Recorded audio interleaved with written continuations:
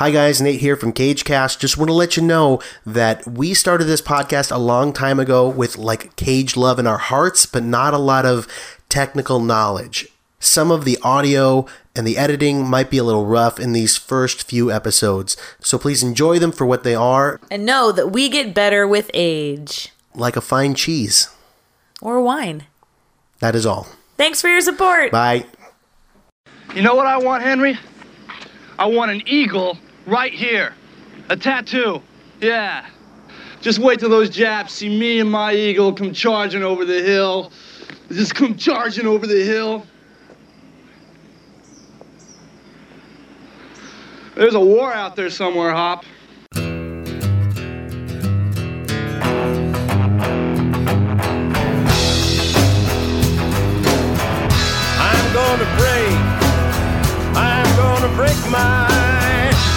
I'm gonna break my rusty cage and run. I'm gonna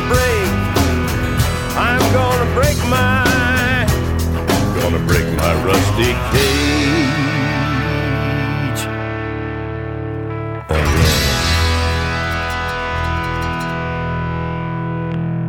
Hello and welcome to CageCast, the podcast that joyfully dissects the filmography of one of America's most unique and engaging leading men, Nicolas Cage. I'm Nate Porter, and with me is Britt Porter. Welcome. If this is your first time, welcome. Yes, welcome. And if it's your second time, Welcome. It's our second time too. So welcome back. Okay. As a reminder, here's how CageCast works. We'll be watching every Nicolas Cage film in order, according to the film's official release date. We will be reviewing every film in which Nicolas Cage either had a starring role, or something we'll see in this week's movie, an integral supporting role. Right. So, the basic idea, again, is that we'll discuss the film, and then afterward rate it from a 0 to a 4 in 3 different categories. The film as entertainment, the film as art, and then in terms of Cage's actual performance. For example, last week we watched Valley Girl, which was Nick Cage's first film, and we gave that a cumulative score of 14.5, which, since we've only watched one movie, it actually ranks it as the top Nicolas Cage film that we have tallied. We will hopefully at the end come up with a cumulative list of the best Nicolas Cage films from top to bottom. This week we are reviewing Racing with the Moon. And the big question, of course, is, will Racing with the Moon top Valley Girl? That's hard to say. Yes, the tension is palpable. Yes. One thing we want to remind you of, listeners, we do not share our scores with each other before the show. You find out what we rank the films when we tell each other what we rank them. It's actually quite dramatic. Yes, everyone's at the edge of their seats wondering how we feel about Racing with the Moon. We'll also have our CageCast running totals to share with you. Yes, my favorite part of the show. So let's get right into this movie. A few stats. The release date, March 23rd, 1984. This is Nick Cage's second major film role. The budget, I've seen different things, but I hear it was around $6 million. And the film actually only made $6 million in the theaters. So while Valley Girl was a pretty big hit for Cage, this was not as much. But what it did do was garnered a lot more critical praise for both Nicolas Cage and the leading man in this movie, Sean Penn. Yes. So Sean Penn is his primary co-star in this film, and we'll talk about him in a little while. The only other notable co-star for this time was Elizabeth McGovern, and she went on to star with Kevin Bacon in She's Having a Baby, which I think many people are familiar with. Baby. Is that different? That is different. Okay, go ahead. That is different. I'll stop interrupting you. She also, prior to joining the cast of Racing with the Moon, wrapped a movie called Once Upon a Time in America. It's a great movie. Have you seen that one? I haven't. It's like I need to catch up 1,000 hours long. I need to catch up on my Elizabeth McGovern filmography. Right. That's about it. You're about caught up. Oh, okay. So I'm 2 for 3 now at this point. We had a couple other little notable cameos. Yes, some surprise actors there. When we watched the credits roll there at the end, we were quite shocked to find out Crispin Glover has a quick cameo role in this film. So listeners, if you watch Racing with the Moon, see if you can't catch Crispin Glover's brief and shining moment in Racing with the Moon. And I gotta say, kind of a chubby Crispin Glover, considering the next year was Back to the Future. Looks like he lost 40 pounds between those movies. Yeah, he's got some baby fat. Baby fat. Yes, for sure. Who else? Michael Madsen has a nice sort of tender moment, wounded soldier, which we'll talk about a little bit later on in the review, but he has a very nice scene with Sean Penn. That's right, at the hospital. Yes. And there was one other guy. We were watching the credits as we are paid to do here at CageCast, and we saw the name Dana Carvey.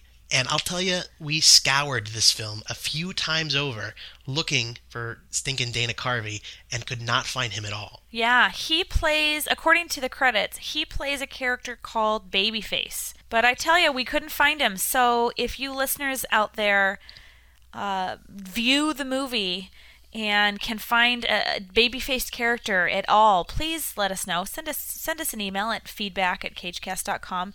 We might have missed him, but the credits say he was in there. So or just send us an email if you're bored. We definitely want to read that. Yeah, absolutely. Yeah. The director was Richard Benjamin. He kind of gained some notoriety a few years before this movie with a movie called My Favorite Year, starring Peter O'Toole. He went on to direct the Tom Hanks classic, The Money Pit. It's actually a pretty good movie. He directed the regrettable Made in America with Ted Danson and Whoopi Goldberg. Have you seen that? Oh, no, I don't believe that has made my has hit my it was on my list. It was on USA about every other day back in the 90s, and it was horrible. Just saying. It's Whoopi Goldberg, so there's a reason we're not doing the Goldberg cast. Yes. Go on. Stop me. His last major film was Mrs. Winterbourne in 1996, and I believe that was starring Ricky Lake. So kind of gives you a clue as to what Richard Benjamin ended up doing. He's done some other things, but really nothing worth mentioning at this point. We neglected to mention the writers last week, and the writer of this film was Steve Kloves. He wrote the screenplay for Wonder Boys, which is one of my favorite movies ever, if you haven't seen it, with Michael Douglas. He did almost all of the Harry Potter films, and actually even the new Spider-Man movie that's coming out soon that we just saw the trailer for, and it looks pretty good. Yeah, his star has risen, where the director's, I'd say, has perhaps stalled. It's been since 1996. It's probably stalled. Yeah. The last stat we're going to offer you today is the Cage genre. And so last week, we sort of got to see Nicolas Cage play the lovably dopey sort of Cage. This week, he is bad boy rebel Cage. Yes, and I like both Cages. We'll see which one I like more at the end of the show. So that brings us to our review of Racing with the Moon, but first we're going to play Louis Prima off the Racing with the Moon soundtrack, his song Sing, Sing, Sing. Sing, sing, sing, sing, everybody start to sing, la-dee-da, ho, ho, ho, now you're singing with a swing. Sing, sing, sing, sing, everybody start to sing, la-dee-da, ho, ho, ho, now you're singing with a swing. And when the music goes around, everybody goes to town. But here's something you should know. Oh, baby, oh, oh, oh. Sing, sing, sing, sing. Everybody start to sing. La-dee-da, oh, oh. Now you're singing with a swing. Okay, we are back. Racing with the Moon. Britt, what is your history with this movie? Absolutely nothing. I had never heard of it prior to our CageCast, had never seen it. Knew nothing about it, so I was coming in with untainted eyes. That's it's about where I'm at too. I was 2 when this movie came out, so this was a new discovery for me. I had never even heard of it before. So let's get into a quick plot synopsis and start a review of Racing with the Moon. Henry Nash is a small-town boy who has been drafted into the Marines and is about to be shipped overseas. He's close friends with Nicky, who is also about to be deployed. Nicky and Henry have a long history of racing trains by diving away off the tracks right before the train arrives. They have 6 weeks before shipping out, and Nicky is determined to live life to the fullest before they're deployed. They work together at the bowling alley setting up pins. One evening, Henry sees Caddy Winger, a cute brunette, at the movie theater across the street. He's immediately smitten. When Caddy comes to the soda shop where Henry and Nicky are hanging out, Henry jumps over the counter and pretends that he works there. After giving her an entire pie, Henry follows Caddy home and discovers that she lives in an elaborate mansion. He assumes that she is a Gatsby girl and is therefore extremely rich. In reality, Caddy lives there because her mother is a maid. Later, Henry sees Caddy working at the library. He attempts to get her name, but she rebuffs him. At the soda shop, Caddy sets up Henry with one of her friends. Henry meets them at the skating rink and pretends that he knows how to skate. He ends up crashing, but in doing so is able to steal some time with Caddy. She agrees to go on a date with Henry, and the two quickly become an item. Meanwhile, Nicky finds out that his girlfriend Sally is pregnant. The boys attempt to get $150 for an abortion by hustling some sailors at a game of pool, but they soon discover that they are the ones being taken for a ride. Running out of time and options, Henry asks Caddy, whom he assumes can easily afford it, to provide the money for the abortion. Caddy, in an effort to avoid letting Henry down, attempts to steal a pearl necklace from Alice, a young woman who also lives at the house where her mother works. She is caught and confesses to what she is up to. Caddy ends up borrowing the money from Alice. Sally has the abortion, and Henry berates Nicky for not being there for his girlfriend. This causes a brief rift that is mended when each realizes they need each other in order to handle the difficult transition they're about to make. The film closes as the boys prepare to get on the train taking them away to the war. They wait for the train to go by before racing after it and jumping on. All right, there's a quick synopsis of the movie. So let's sort of set the scene for you. It's 1942 in a very small town on the coast of California. And it's Christmas time. It is Christmas time. And Henry Nash, played by Sean Penn, is our hero of the movie.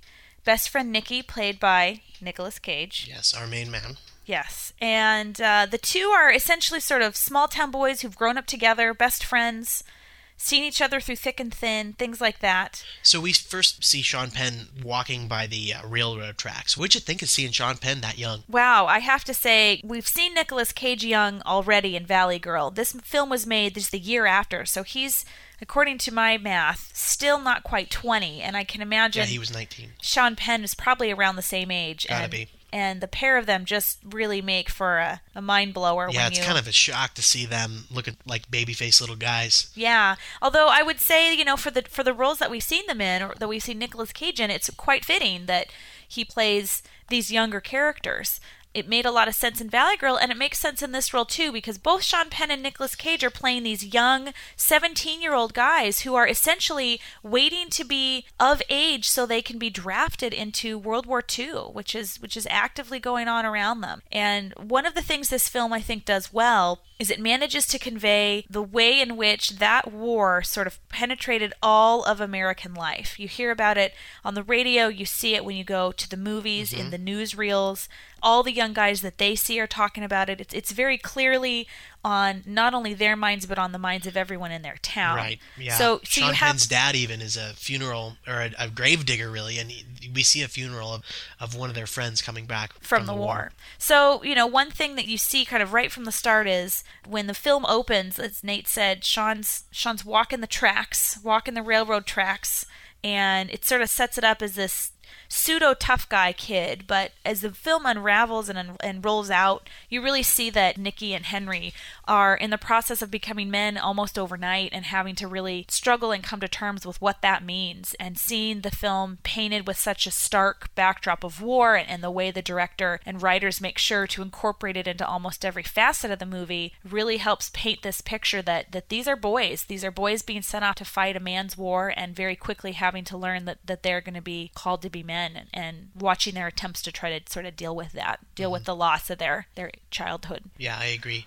One of the first themes we see in this movie is family and how that can affect you. We see Sean Penn's mom doting over him. He does a lot for his mom. Every conversation I think he has with his dad throughout the entire movie, and there are several, revolves around him not letting down his mother, which is really a theme in this movie. He sees it as oppressive, but it's revealed that in Nicky's past, he lost his mother, and his dad is a drinker. And there's a real difference between Nicky's character and Henry's character. And I think that part of that role of family, while it might seem oppressive for Henry, it really did shape him to be a kind of a loving, sensitive guy, as opposed to Nicky, who's looking for acceptance in all the wrong places. Yeah. Henry and Nicky are clearly best friends, but like you said, there's the way that the element of family is depicted, with Henry's family being present in a lot of scenes, being talked about frequently. You only hear in passing Nicky's father is drunk. I don't think we ever see his family. Because let's be honest, when we finally see Nicky make his first appearance, he's quite the wild man. Oh, I love it. At the bowling alley. Yeah, so the first time we see Nicolas Cage on screen, he is working his job at the bowling alley. And I don't know how you felt about this, but I thought this was awesome. Because it's not the fancy machines that we have now that just kind of descend like a spaceship, and there are the pins, and there it is. I mean, this is work. This is hot and sweaty, and these guys are manually setting up these pins in some sort of press apparatus, and it looks like fun, but it looks like something I could do for about 20 seconds before I collapse in a heap on the floor. These guys are doing it. Nick Cage is obviously drinking on the job. I would expect nothing less of him. And really, after the first minute of meeting Nicky, the director really gives us a good idea of what kind of guy this is. Yes, Nicky is a bad boy, for sure. He's a rebel. He's not the kind of friend you want your kids hanging out with. In that first scene at the bowling alley, you know, he's drinking. He's kind of perpetually drinking almost at all points during this movie. He's got the bottle. He's talking about girls and going out and having fun. Yeah, and I made a list. In the first minute, we find out he is a womanizer, a drunk, a rebel against almost all authority. He's definitely a bad influence, but he's also the kind of guy you would want your back in a war for sure, but even in a fight. Yes, he's the tried and true, sort of true blue friend, and that's established between Nicky and Henry right away. Got a much harder edge to him, I would say. Much harder. He's very engaging, too. I will say this. I got a huge smile on my face as soon as I saw this guy on the screen. He owns that screen. Sean Penn kind of, I don't want to say underplays his role, but he's, the quiet friend. And Nick Cage is out there, and he is gregarious and is somebody that you cannot take your eyes off of. It reminded me why we are doing this podcast just by seeing him in the first few minutes of this movie. Hey, Hop, how about doubling tomorrow night with me and Sally at the movies? What's the plan? Who cares? What do you need me for? You've been seeing her for months. Sally's dad won't let her out anymore unless you double. Why not? Her old man's got this idea. I've been messing around with her. Her old man's smart. Yeah, and it really shows you that he is, at that time at least, he was a very good actor, very strong young performer, full of life. He kind of stole the scene at every scene that he was in.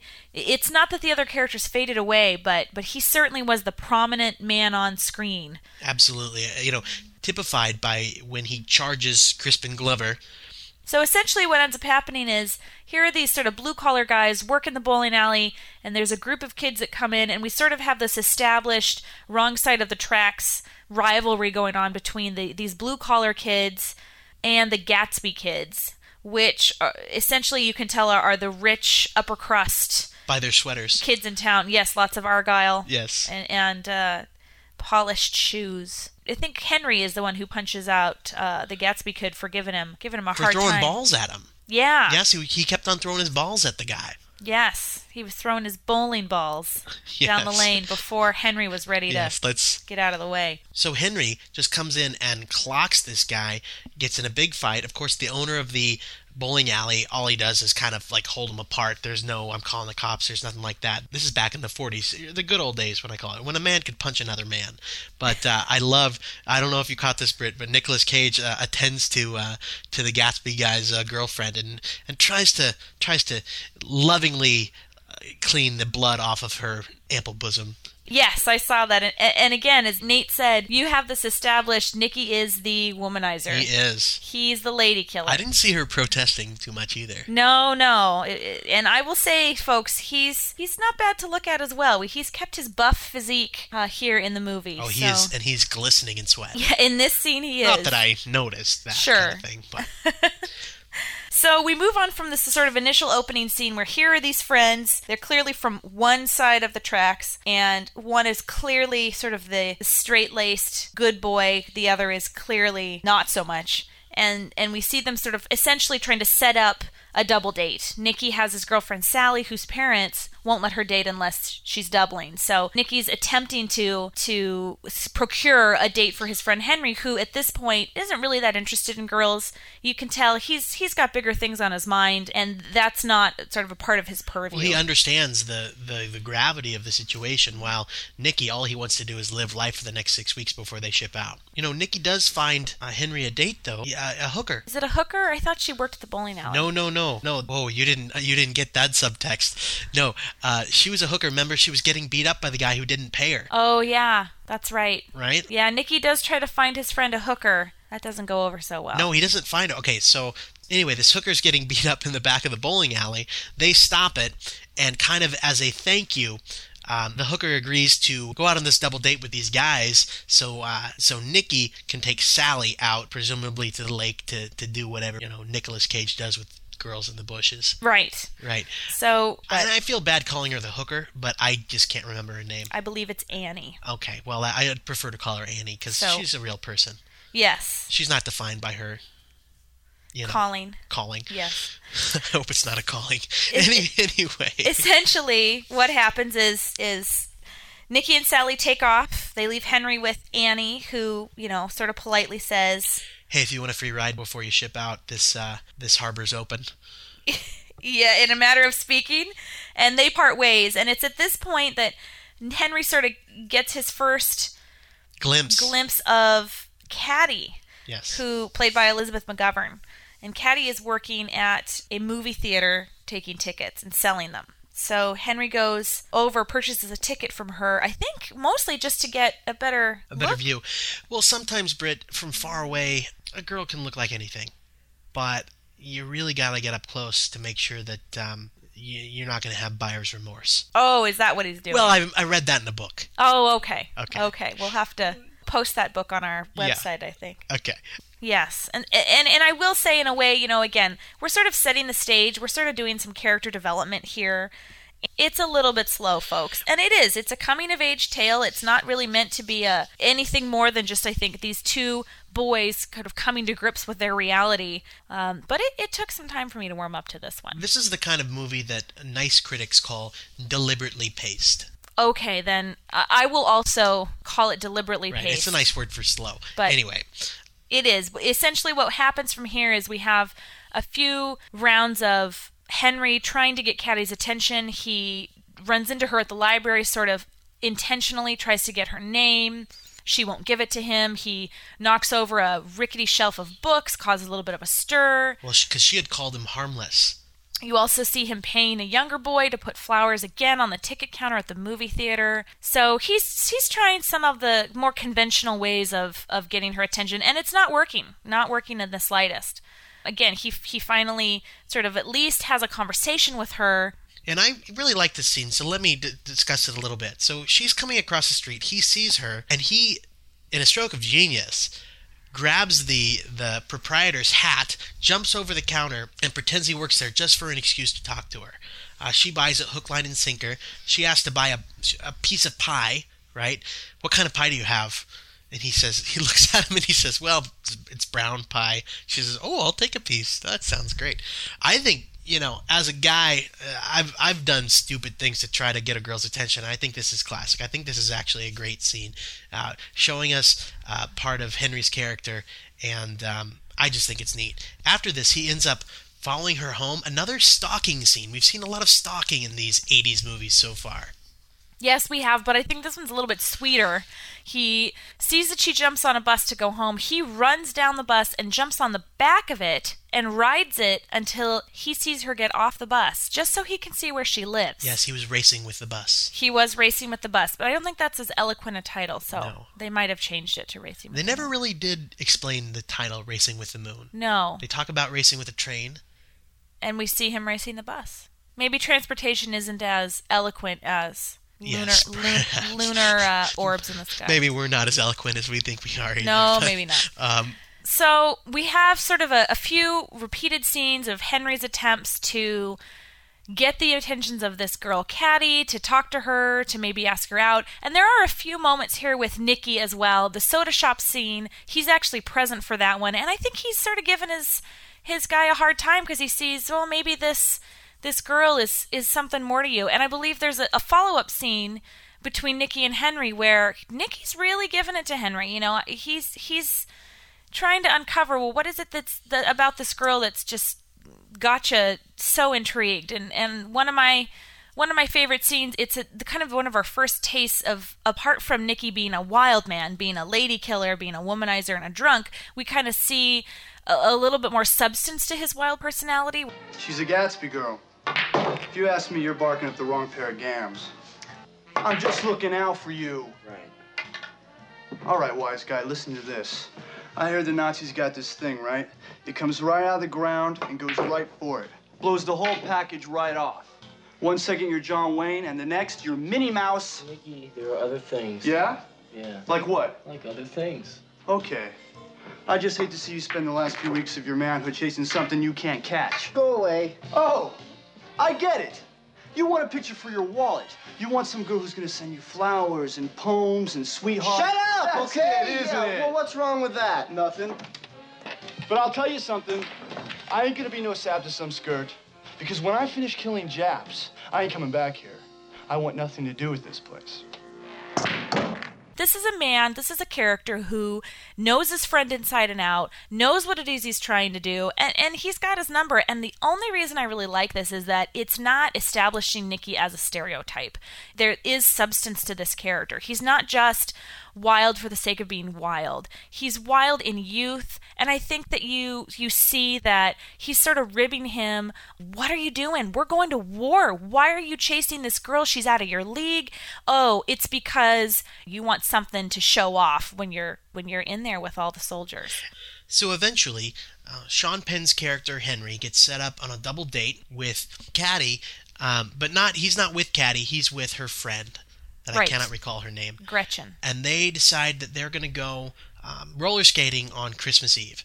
Henry gets dressed up in a suit and a bow tie to go roller skating. So yeah, he does. He really puts it all out on the line. Yes, I would say hijinks ensue. Hijinks ensue in his father's suit, with his bouquet of flowers and a pair of roller skates. Yes, he ends up being the end of a cracked whip, if you know anything about roller skating, and flies out the side of the, I don't know if it was the VFW or whatever it was, but through getting thrown out this open door out into the night, he actually gets an opportunity to spend a little time with Caddy. Yeah, and I think it's there that she sort of sees, okay, this isn't just another guy off the street. They drink a Coke together. They drink a Coke. It's there that he's sort of able to weave his quiet Henry Nash magic and convince her that they should go out on a date. One thing I will say about this movie, and we might as well just paint this in a broad stroke, the art design was incredible in this movie. There was not a note wrong as far as the setting and the costumes and the cars. You felt like you were back in the 40s. And how they recreated this was it was one of the best examples of going back into a certain place and time that I've seen. Very, very well done on the film's part. So let's move on. We see a few additional scenes with Henry and Caddy sort of getting to know each other. He takes her to his favorite spot, which looks like an elaborate treehouse, but is apparently a burned down like bar? Or dance hall in the trees. You know, that place really didn't have a place in the movie. They could have cut that entire stuff out and really not had it be important, except that they played the piano together. Right. It was just an opportunity for the bond to develop, I think, between the two Overplaying characters. Heart and Soul. Oh, yes. Heart and Soul makes an appearance, folks. It is dun, dun, dun. It is all that you expect it Might to be. as well have been chopsticks. Might as well have So been chopsticks. cheesy. Yeah, there was some cheese there for sure. My favorite sort of Henry and Caddy scene was at the lake. He takes her out to this lake, which is more of just like a glorified pond, really, and talks to her about how his dad used to create these treasure maps for he and Nicky to find, and one time it led out here to the lake, and really the lake was sort of meant to be the treasure, the discovery of this place. So what treasure does he find, Britt? Well, he finds a couple of treasures underneath Caddy's blouse, and you know, I will say, to his credit, Henry doesn't appear to have planned this. You know, he really, truly is a character that is earnest and straightforward. I don't know. I beg to differ. You do? Oh, yeah. You're going out to the lake in the middle of nowhere, and you're taking your clothes off, and yeah. What do you think he's up to? I don't know. He's no idiot. I'd like to think that he's still sort of retaining some of this innocence, that he's not really out to play her. But I mean, we may have to agree to disagree. I know what's going on here. At any don't act rate, like I haven't been out to a lake before. And the other thing, I've got to point this out too, this is another non sequitur, but PG movies back in the early 80s could get away with everything. The only example I really remember of this was Airplane, which you saw boobs for a second or two. You probably don't remember, Britt, but I remember very clearly. Here, you see boobs, you see a sex scene. There's a couple fucks dropped by Nicolas Cage in the movie. Yeah. I couldn't believe it, and this is PG. It was PG, and this scene is no exception. Here's where the love making comes in.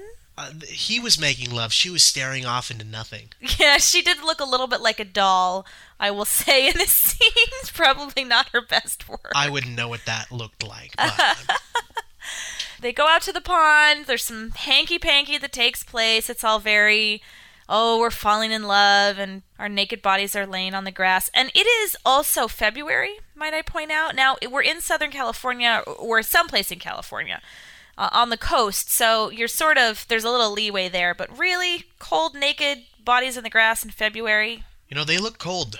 They did look cold. I kept asking Nate how he was gonna, And I said, if he's an 18-year-old man, was cold outside. He's a red-blooded American man. He, if he can fight the enemy, he can fight the urge to. Let's just say. Yeah. Yeah. That's cold water never stopped anybody who really wanted something. We're all on the same page here, listeners. All right. I'm sure you're picking up what we're laying down. Okay, moving on. We go back to our favorite guy. At this point, Britt, you were complaining about this movie. Do you remember why? There wasn't enough cage time. We were not saying you were even questioning, should we be reviewing this movie? Yes, the movie is, if I recall, an hour 48, and we don't see Cage for a good 30 or 40 minutes. Oh, you're exaggerating, but we don't see him for a while at least.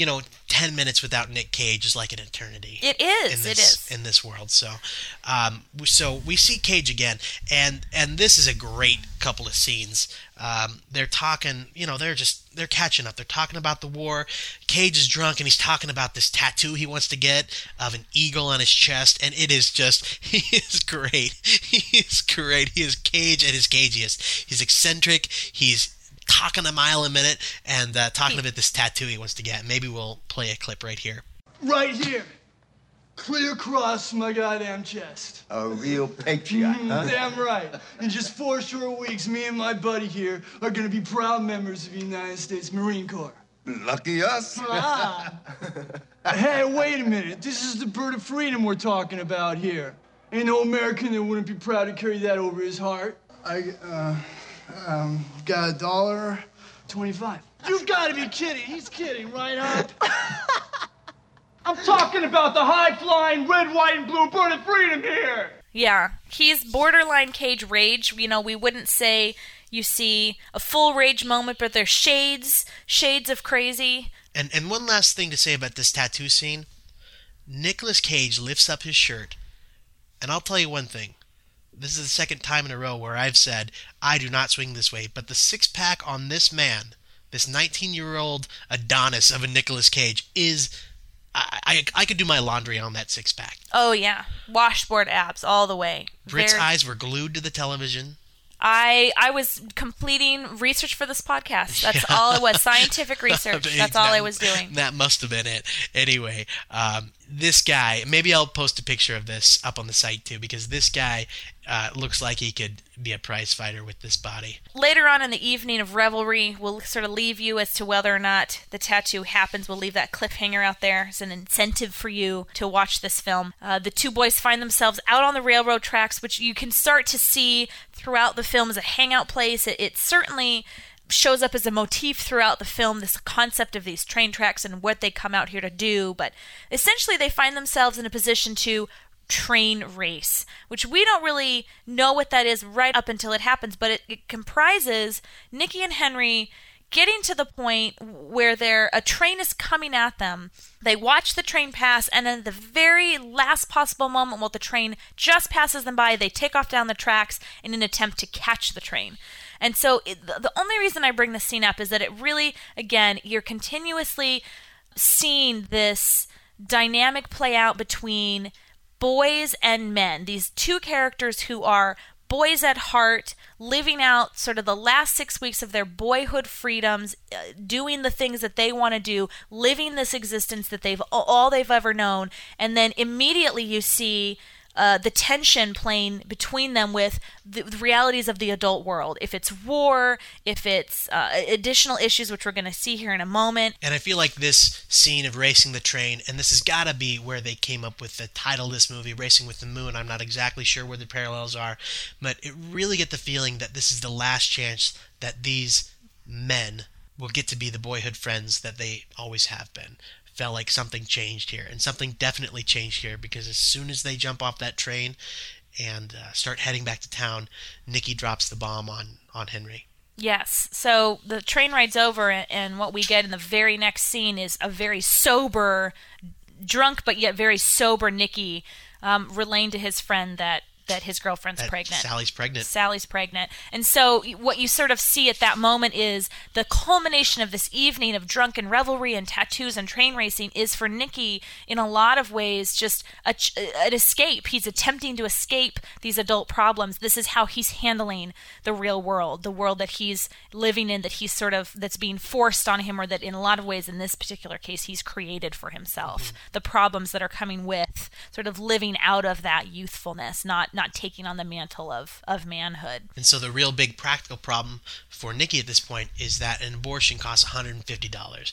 That didn't sound like a lot to me when I heard that, but I did a little calculation, and $150 back in the early 1940s is equivalent to about $2,500 in today's dollars. So this is not a little bit of money, especially for these kids who are out of here in a few weeks and obviously are broke. They work at the bowling alley. They don't make anything.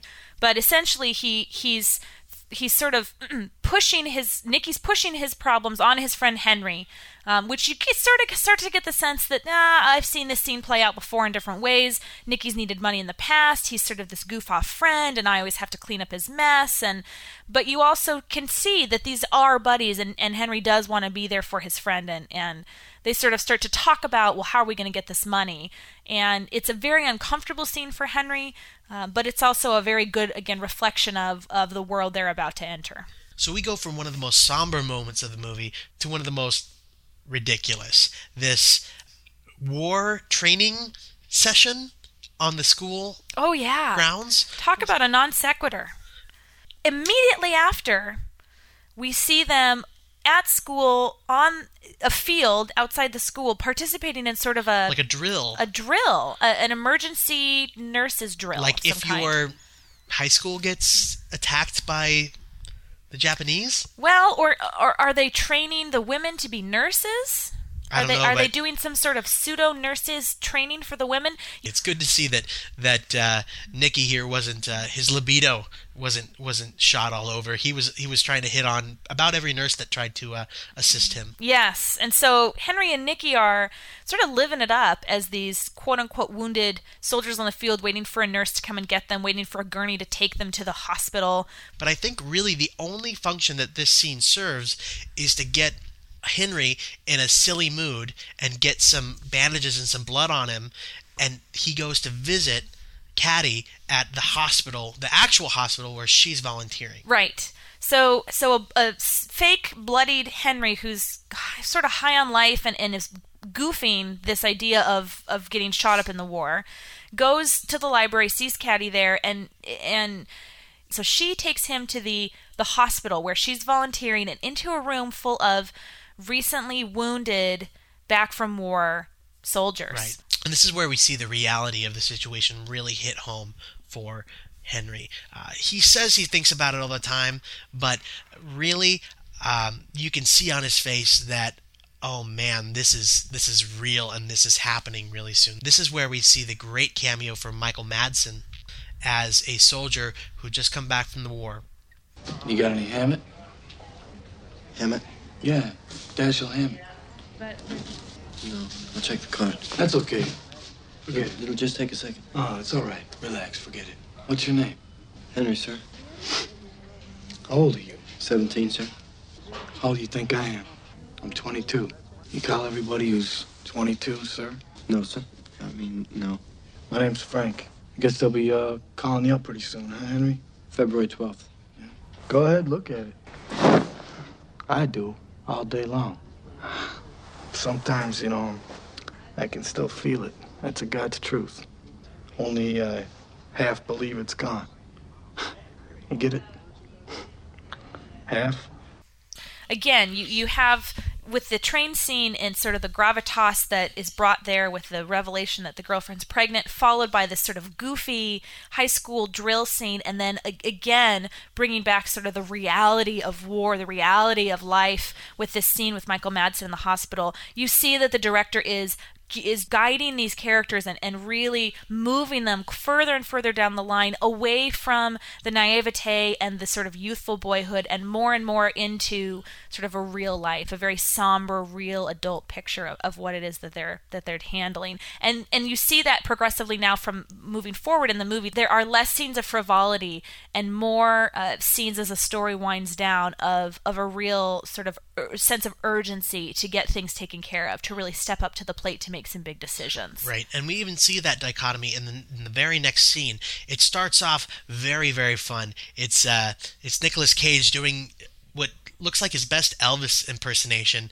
while mopping the floors of the bowling alley. It's a pretty fun scene and a pretty cool performance by Cage, singing this song, using the broom handle as a microphone, but then quickly turns into a somber note, talking more about where we're going to get this money to get this abortion. It's really very jarring. There's a lot of this happy, sad thing going on in this movie, but I guess that's how life works. Right. Like I said, again, you see more and more scenes moving towards sort of that heavy material, that real material, and less of the playful scenes as the film progresses. Henry decides he's going to help Nikki find the $150 for the abortion. He's going to help his friend out. And the way that they choose to acquire that money, or try to acquire it, is to hustle some sailors at a pool game. Now, I don't know how you feel about this scene, but I think I might. This scene, an hour and 15 minutes into the movie, is by far the best scene of the movie. Absolutely. If the tattoo parlor moment is good, it is just a warm-up for what happens to Henry and Nikki when they pick out this bar and they attempt to hustle $150 out of these two pool-playing sailors. It's well directed, it's well edited, the music is great, the sense of tension is there, the acting is superb, all the elements are coming together in this, 10 minutes, that just absolutely has you glued to the edge of your seat the entire time. And what's so great about it is this film is slow, and deliberately paced. This film is deliberately paced. It is deliberately paced, but this scene stands out as just a great moment of suspense. And you were on the edge of your seat, and I legitimately did not know what was going to happen. We think that our guys are going to hustle these kind of doofus-looking sailors that we're led to believe, and then the tables get turned, and this sailor is actually probably the one doing the hustling, and there's a back and forth, and there is a tension building, and it is fantastic. Absolutely. The tattoo scene's great. This one is probably my favorite, and like Nate said, it takes quite a while to get to a point in the film where you really are sort of amped and you're excited. So needless to say, things do not go as planned for Henry and Nikki. No, they do not. No. They sort of escape getting hustled by the skin of their teeth, sort of barely make it out of the bar before they can get beaten up and taken by these four sailors. So not only did they not win the $150, but they lost any money that they had. And at this point, tension's really mounting for Nikki. They're sort of high off of it, nearly escaping with their lives, it would seem, from this bar, and they have to go straight to Henry's home where they're celebrating his 18th birthday, yeah. And Caddy's there on the porch waiting. So it's things are sort of coming to a head where Nikki's been sort of pushing at Henry this entire time because the assumption is that Caddy's rich. He earlier in the film, Henry follows her home and sees this big, beautiful mansion she lives in, and as the plot unravels, we sort of can see as viewers that in fact Caddy isn't rich. She lives there because her mother's a maid there, so she actually doesn't have family money, but she's not doing anything to dispel that myth either. She's letting sort of Henry go on believing that she's in fact rich. There's a scene that we haven't talked about that I'll just briefly mention where they're having a moment in a shoe shop together. It's very touching, but out of that comes this revelation where you see Henry really does believe that she's rich, and Caddy, of course, knows that that's not the case. So by the time you get to the scene after the pool hall on Henry's parents' porch, tensions are high, emotions are high, and you have seen prior to this sort of this buildup of Caddy's family has money. That's the next possible place to go. But eventually that's where they go. Eventually he sort of caves to his best friend's situation and has to, painfully ask Caddy for $150. Right. You can just tell he hates asking for the money, but he really has no choice at this point. And you see a look on her face where she's willing to do anything for this guy. She really does love him. I kind of wish at some point she would have come clean and been honest. But I guess when you're in love and you think you're going to lose somebody, you'll do about anything to hang on to that. Right. So what follows that is a scene where Caddy's sort of agreeing to get Henry the money. She doesn't know where she's getting it from, but she essentially makes an attempt to steal a pearl necklace from this mansion home where she lives. And she's caught, sort of. It's not a particularly emotionally charged scene. The woman that she's stealing it from comes in and questions her, and it comes out that, she's been lying about whether or not she's wealthy. And eventually what happens is the wealthy friend agrees to loan Caddy the money. She doesn't know what it's for, but she agrees to give it to her. So Caddy then in turn gives it to Henry, and on down the chain, and Sally is able to go and get her abortion. At a trailer park. At a trailer park. And it looks horrible. My heart was breaking during this scene, just seeing what women had to endure at this time in history. You could have your opinions on this subject one way or the other, but your heart really does go out for this girl. She's scared and she is lonely, and Nikki does nothing to help her out. Right. This is sort of Nikki's last opportunity to really do the right thing. Step up to the plate and do the right thing. And it's sort of one of those apex moments of the film where here we see sort of a culmination of all of these experiences, and we're getting towards the end of their time before they have to leave, and Nikki has an opportunity, and he absolutely blows it. He just sort of sits there in the car. I can tell he is ashamed. He doesn't want to go in there. He doesn't want to look at her. He doesn't want to be involved. And it's really a portrait of just a man who's broken down by a realization of who he is and what he's done. That was my take on it. And it was really hit me pretty hard. So what ends up happening after that is that there's a pretty heated conversation between Nikki and Henry afterwards, where Henry really does call Nikki out on the carpet and says, "I'm always cleaning up your messes. I can't do this anymore. And you didn't even walk her home. You weren't there. You should have been there. You didn't even open the door. You didn't even open the car door," right? So, what happens from that is a big rift between the two friends. And then ultimately as well, a rift between Henry and Caddy. Caddy sort of is horrified by the whole experience of having to be present there, and I think kind of wants to distance herself from Henry. Right. Because now she's obviously associating him with this thing. And it's funny, the end of this movie comes pretty quickly. There's this rift that they show for about a minute or two of just them leading their separate lives. Henry goes to the cemetery, and talks to his dad, and his dad sheds a little light about Nikki and his mother's death, and that kind of softens things up a bit. And eventually Henry finds Nikki at the bowling alley, and they pretty much make up.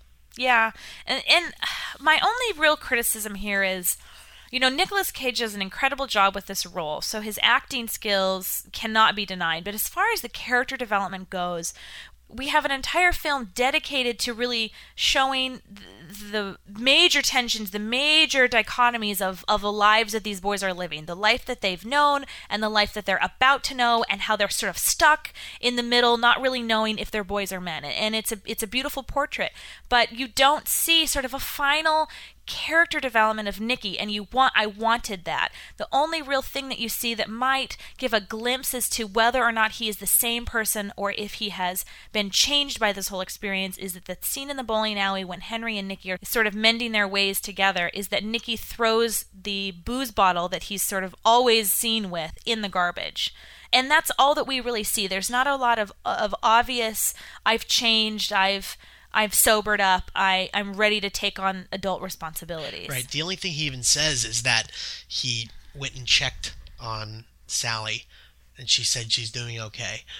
You can tell he's really still in over his head by this, and I don't think he's changed much. Maybe a little humbled, but I guess that's something. So at the end of this movie, to wrap it up real quick, Henry makes Caddy a treasure map that looks like it was drawn by an 8-year-old with crayons, and she obviously has forgotten the horrible fight they had just had days previous, and goes excited on this treasure hunt, following this map, which is as rudimentary as something you'd see on the back of a Captain Crunch box. But she is following it like it's drawn by Lewis and Clark. And she goes out and goes to the pond and goes to this tree and finds these shoes that they were looking at earlier in this movie. I think it's supposed to be pretty touching, but it didn't. It left me wanting a little bit more. Yes, I would agree. Maybe another love scene. I don't know. Just give me something here, guys. Well, you definitely, the movie did a good job painting this very nice picture of young love, and they are sort of ending it on a little bit of a cheesy... Little bit of a cheesy note. But there is reconciliation between Caddy and Henry, and Caddy's there at the train station to see him off as he and Nikki are boarding the train to go to war. And of course, what happens? Well, of course, our film ends just as you would think it should, with these two boys racing the train just like they did earlier in the film, about to jump on and make their way off into the wide blue yonder. Into the wide blue yonder. I think that's where we'll leave it. Wild blue yonder. Wild blue yonder. Yes. So, that's our analysis of Racing with the Moon. Yeah, I think we broke it down pretty well. Coming up, we'll give our ratings, we will total the points, and we will place this film in our ranking of Nicolas Cage movies. But first, we're going to play Boogie Woogie Bugle Boy from the Racing with the Moon soundtrack by the Andrews Sisters. It really brought him down because he couldn't jam. The captain seemed to understand. Because the next day the cap went out and drafted a band, and now the company jumps when he plays reveille. He's the Boogie Woogie Bugle Boy of Company B. A toot, a toot, a tooty-lad, a tooty blows it eight to the bar. In boogie rhythm, he can't blow a note unless the bass and guitar is playing with him. He makes a company jump when he plays reveille. He's the Boogie Woogie Bugle Boy of Company B. He was a Boogie Woogie Bugle Boy of Company B. Welcome back. If you're just joining us, well, you're about at the end of our podcast. You kind of missed out if you're just joining us. So go back and listen to the beginning, please. Yeah, please You'll hear our review of Racing with the Moon. It was great. We're about to do our ratings. So let's start with the entertainment rating. And remember, folks, we're rating everything on a scale of 0 to 4. Now, I would like to say really quick, most people give ratings from 1 star to 4 stars. I think that really downplays how bad some movies can be. So we are starting at 0. Well, with that in mind, Nate, how did you rate Racing with the Moon from an entertainment perspective? Britt, I said this a lot. This movie was slow. From a pure entertainment standpoint, I'm going to give it a 1.5. There were some scenes that were pretty exciting, but they were so few and far between that I can't justify even giving it a middle-of-the-road score. So 1.5 for me. Well, Nate, I see your 1.5, and I match it. I agree with you 100%. There were a couple of really fun scenes, but, given the length of the movie, I'm going to say not enough to hold my attention, not enough to watch it a second time, just flat out not that entertaining. Yeah, it could have been a lot better. Okay, moving on. How about this film's artistic merit? Well, I'm a little bit surprised at myself, but I'm going to have to rate this as a 3. I can't believe this. I know. Well, you'd think we're collaborating, but we're not. I've given it a 3 as well. You do. Why do you go there? Well, okay. The movie's slow, for sure, and there aren't that many scenes that really captured my attention or my heart. But when you look at the whole piece together, the story that it tells, the way that it tells it, the actors all around, the sets, when you're looking at the craft of telling a story, they nailed it here. They really did a nice job of evoking a sense of time and place, really sort of giving you a picture of what many young men in our country were probably going through about this time in their lives that were having to enter the draft.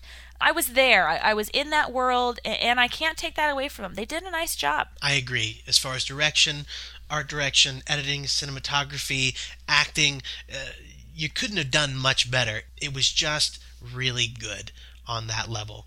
I wish it had been a little bit more entertaining. I'm going to always kind of wonder what might have been with this film. Right. I would agree. All right. Our biggest question, how do you rate Nicolas Cage's performance in Racing with the Moon? Well, you know what, Britt? I'm going 3 out of 4. I thought he was great. Now, he wasn't the main character, but the scenes he was in, he stole. He ran circles around Sean Penn as far as being captivating, as far as being exciting.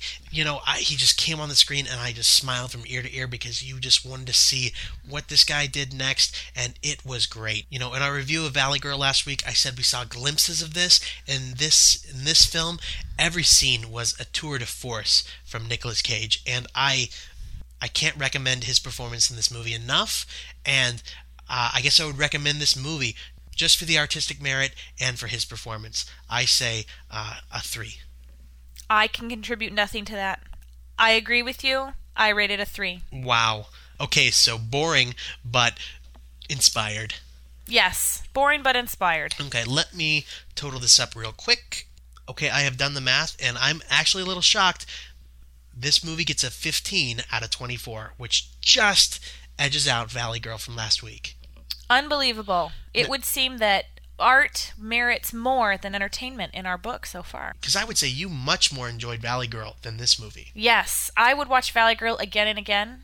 Racing with the Moon, I'm happy to leave at 1 viewing. Okay, myself personally. You know what? There we go. All right, last but not least, I'd like to fire off our running totals. Okay, and we have a new category, don't we? Yes, we do. So we'll open running totals with this. Take it away for us, Nate Porter. Is Nicolas Cage a lady killer? He is a man of passion, yes. In this movie, is he drunk or high? He gets very drunk all the time. Does he have crazy hair? I think he has culturally appropriate hair. Crazy voice? No. How about... Wait, does he? Does he go into a crazy voice? No. Even with the tattoo? No, he doesn't. Go ahead. Crazy voice? No. Surprisingly. Cage rage? I'm going to have to defer to you. Did we see Cage Rage? I'm going to say no. I'm going to say no, too. We saw some manic Cage. I wish we had seen that Rage, but he was... No, we saw excitable Cage. And we saw angry Cage, but never raging Cage. Never raging Cajun. Did he punch or get punched? Oh, yes. A lot of violence in this one. And finally, does he run with a flashlight? Sadly, no. I'm excited to finally get a yes in that category. Yeah, there will be a yes in this category. I'm feeling there's going to be a few yeses in the running with a flashlight. Well, stay tuned, listeners. Okay. Stay tuned. Thank you so much. That about wraps it up for us here at CageCast. If you have comments, questions, thoughts about our review of Racing with the Moon, or if you want to contribute your own comments, questions, or thoughts, please send us feedback, feedback@cagecast.com. You can also send us an MP3 of your review and we'll try to get you on the air, or send us a voicemail by dialing 86CageCast. Yes, leave us a voicemail at that number and we will try to use it on an upcoming episode. Next week, we'll be reviewing 1984's Birdie, starring Matthew Modine and, of course, Nicolas Cage. Have you seen Birdie? What do you remember about the film? And what do you remember about Cage in the movie? If you have any interesting thoughts, please email us as well. I'd also like to say that music from this episode comes from the Racing with the Moon soundtrack, and our theme song, as always, is by Johnny Cash. Thanks for joining us. I'm Britt Porter. And I'm Nate Porter. And until next week, we'll leave you with our third and final song from Racing with the Moon, Moonlight Becomes You by Bing Crosby. Thanks for listening. Thank you, everybody. Tell me I'm wrong. What a night to go dreaming. Mind if I tag along? If I say I love you, I want you to know it's not just because there's moonlight, although moonlight becomes you so. It's not the... It's not that one. It's not the. It's not the. It is. It's that song. Oh. I always thought, wasn't that like Chips Ahoy commercial or something? It's actually sing. Oh, okay. All right.